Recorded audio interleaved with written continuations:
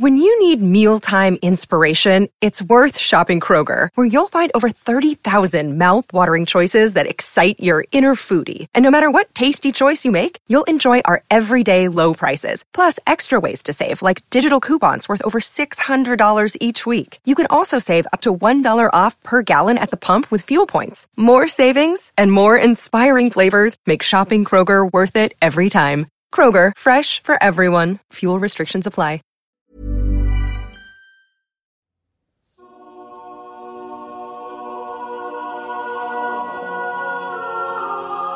Absolutely, Gavin, and we've had our first big shock in the championship in 2013. Derek Traynor in the London Gold doing enough to divert the ball over the crossbar. And a dramatic afternoon in Wyslip as well.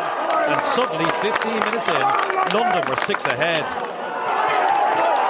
London through to the Connacht semi-finals. They beat Sligo 112 to 14 points. And scenes of unbound joy around Wyslip as London knocked out the 8th county.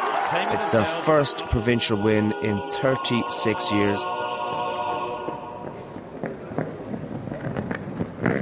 My name is Robert Mulhern. I'm working as a journalist in London.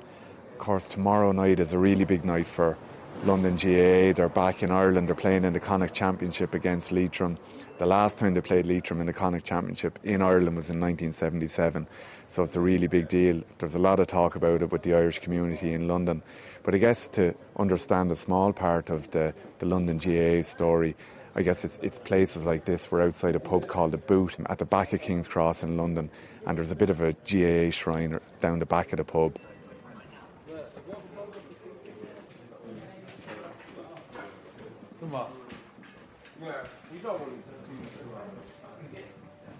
Packy Hughes is the owner. He's not actually here today because he's already left to go back, but you can see he's been, over the years, he's been collecting all the memorabilia. This blue seat is screwed into the ground here and screwed into a wall, an orange wall beside a rad.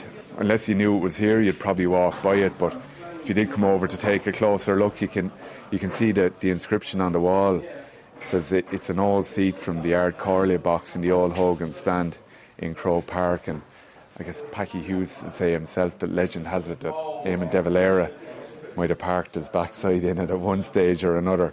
It's something he's very proud of, and the backstory to that chair ending up here is that when Croke Park was being demolished, there was a guy who played with St Brendan's, who were the team associated with this pub in The Boot in London, called Sean Woods, who was actually working on the demolition. So Packy gives Sean Woods a ring and says, "Sean, can you get me a souvenir out of Croke Park? Just something small I can bring back to London, have it in the pub." So Sean Woods says, "No problem, I'll meet you outside Croke Park such and such a time." Packy Hughes drove down in the car.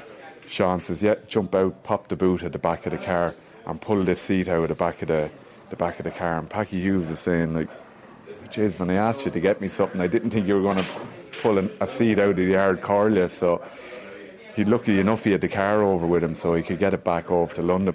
There it is now, screwed into the ground, kind of 2 streets off one of the busiest intersections in Europe, I guess, you know. I think often when emigration is reported on, there's sometimes this, you know, it's always, "Do you miss your mammy back in Ireland" style of reporting, whereas people in London who've been involved in Gaelic games for many years would feel that sometimes that's a bit patronising. They've always endeavoured to kind of be bigger or be better than they are. Some of this latest success that London are experiencing can be attributed to emigration. Probably not all of it, but it is definitely a factor.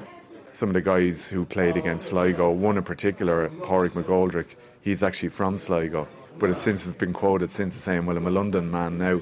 So I mean, that was an unusual experience for him to play against his own county. While it's unusual, it's not unheard of him. One of the most famous stories in London lore is a hurler from Limerick called Jerry Ray. Jerry's from a small parish called Effin in Limerick.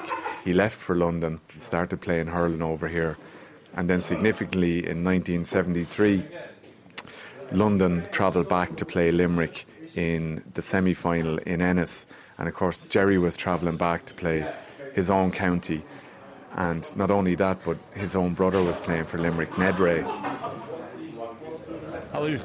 Well, nobody ever thought it happened, like, you know, because we were playing Galway and nobody gave us a chance, like, you know.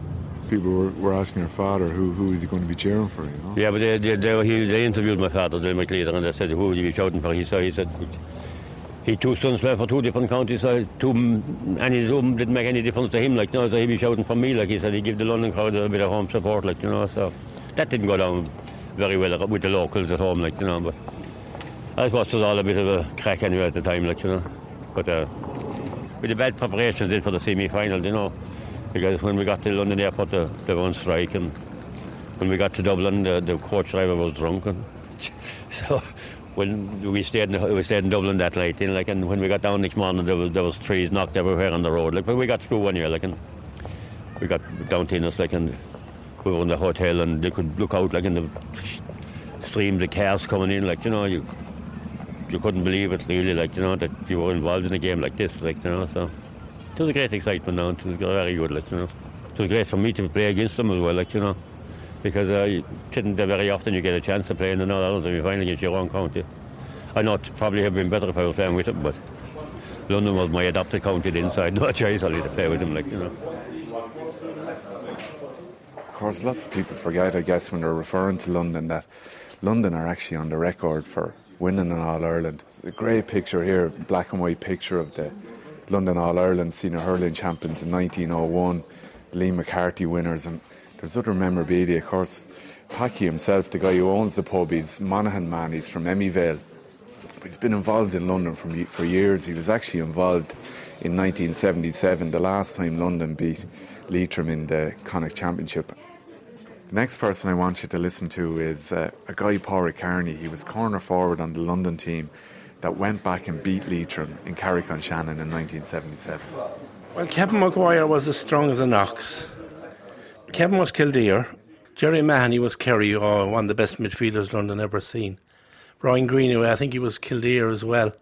He was a famous kick out. He'd drive it out, let's say, past the midfield easy. Norman McCarthy, I think, was on the Mayo panel as well. Very good player. I said to my friends in the local pub, I said, I'm down in Carrick tomorrow playing against Leitrim. They looked at me sort of and they said, oh yeah, as if to say that's the end of your story anyway. I think it was a very fine day because the ball was as dry as snuff anyway. And I think our type of game didn't suit Leitrim at all because we were catching kick. It wasn't no passing at all. It was just pass with long ball, not punching or kicking. It was just long kicking and direct, very direct football, which I think stood to the Leitrim boys couldn't understand it at all. So the next time I went home then on holidays, I was all shaking hands with me and how well they done, like, you know what I mean? But it was unbelievable. It was just off the record that the London team would ever beat anyone, you know what I mean? Which is, unfortunately, Leitrim. That was, I think they're still getting over it, actually. I guess it was interesting how players found their way to clubs over here, because obviously now, if a player is leaving Ireland, it's known about well in advance, and then with Twitter and Facebook. Back in the 70s, there still was like this amazing network on the ground of, it was like spotters, you know, because there was Irish people driving buses, working in Heathrow Airport, different areas of London. A good player could be spotted by somebody, and the word would spread very quick around the city that, you know, such and such was over from Galway. He'd been seen in London. And as soon as word was out, the top clubs, maybe St Gabriel's, Brian Boru and the hurling, they'd be all out to try and get this guy, you know. There's all sorts of legendary stories about players being entertained in like Stringfellows nightclub and being brought on nights out in order to try and get their name to sign up for the clubs. There was a fella from Kilmallock, Frank Bryan was his name, and he was playing for Brother Pierce's, and he heard I was over, like, and I stopped playing with the Marys when I came over first, like they were a junior club. So he came up to the pub one night and the Marys fellas knew what he was coming up for, like, you know. They said no, he was in the wrong pub, like, and all that, like, no. He said, I'm just coming up to get that fella. He said he's wasting his time playing junior hurling, like, you know. So they got me drunk anyway, and they made me sign a bit of paper anyway. I think it's a bag box or something, but they said when I signed it, they said that was it, like, there was no going back. So I joined them anyway, and I never looked back in after that, really, like, you know. I had a great time with them, like, you know. There is a phenomenon here of men playing like well into their later years, and the GAA was very much an expression of their identity. It's something that they try and hold on to for as long as they can. You can just have a listen with Jerry talking about his own career. I only played my last game last year now, like, you know. So I doubt if I'll get a game now this year with all the young fellas coming around and things like that. But you never know. What age are you now? Well, I'd be 65 in April. So couple of more years left of me, I suppose. What position did you play then? I played the full back, and I'd play forward as well now and again. Like, you know, I'd go up in the forward if we were down now a bit. I'd go up in the forwards and maybe get a couple of goals, and you know. What was the mobile phone story? Well, there was a friend of mine, Mick Carroll. He used to be my foreman at work, like, you know. And then one Saturday evening, he rang me up and he said, "Where are you?" I said, I'm playing here. I'm playing a match. I said, "Hang on a minute." I said, "I'll turn the phone into the net." And I went out and I caught the ball and I cleared it. So he said to me, where did you go? Oh, I said, the ball just came in. I said, I had to clear it out the field. I said, you know, "Oh, you mean?" He said, I said, "I'm in goal here." I said, "I'm playing a match." "Oh, for sake," he said, "I better hang up." The time we played now, I don't know whether it was the minor or the actual Irish match, but Dublin were playing Galway in the All-Ireland replay. I remember going back in Toggin out and I seen the Dublin boys, and the Lord God, the way they were getting rubbed and looked after. I thought, this must be brilliant when you turn professional and you get to the top of your career. Bobby Doyle was getting rubbed up, and I think there was about 3 around him, getting his body ready for this match. It was absolute. I thought that really was an eye-opener for me, how you'd want to get up to the top. And I'm afraid we never got that far. And I guess going back to Ireland to represent what is effectively our adopted county is a unique experience for the players that are going to go back there. But then also it's an opportunity to go back and shine.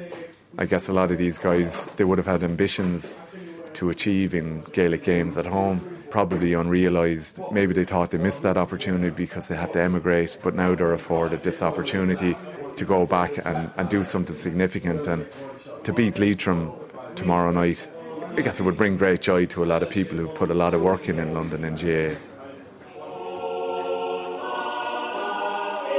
Isn't that fantastic? And London now play Leitrim in the first Connacht semi-final on the 23rd of June in Carrick-on-Shannon. And the manager, Paul Coggins, been speaking about his squad. You seem confident? I am confident. It's a war. We're ready to go there. We've got an experienced bunch of players who've been together for a few years, and we've added a few players too. We've got a great subs bench who can come in and